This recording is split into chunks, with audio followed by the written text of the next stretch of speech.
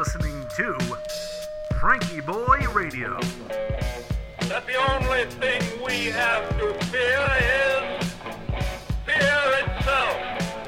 Letting America take a deep breath.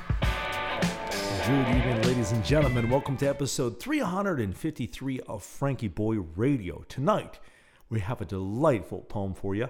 I'm your host, Josh Urban. Thanks for tuning in. Hope you've been having a great Saturday. I certainly have. This early Saturday morning, while I was sleeping, had this really very unpleasant dream. But, I really appreciate my dreams. And they tell me things. And the unpleasant ones are sort of like my subconscious shouting at me, saying, hey, pay attention. And it made me pay attention to something. And something I realized about myself, and this is such a cool thing I think about dreams, is how we will know something on one level and then it will bubble up slowly. And then we can clearly articulate it, is I have this tendency to take something seriously and work hard at something, but then I get a little bit cramped around it, maybe. I take it a little bit too seriously and then turn small about it, and then just kind of use that as an excuse to not be better, and in fact sometimes be worse.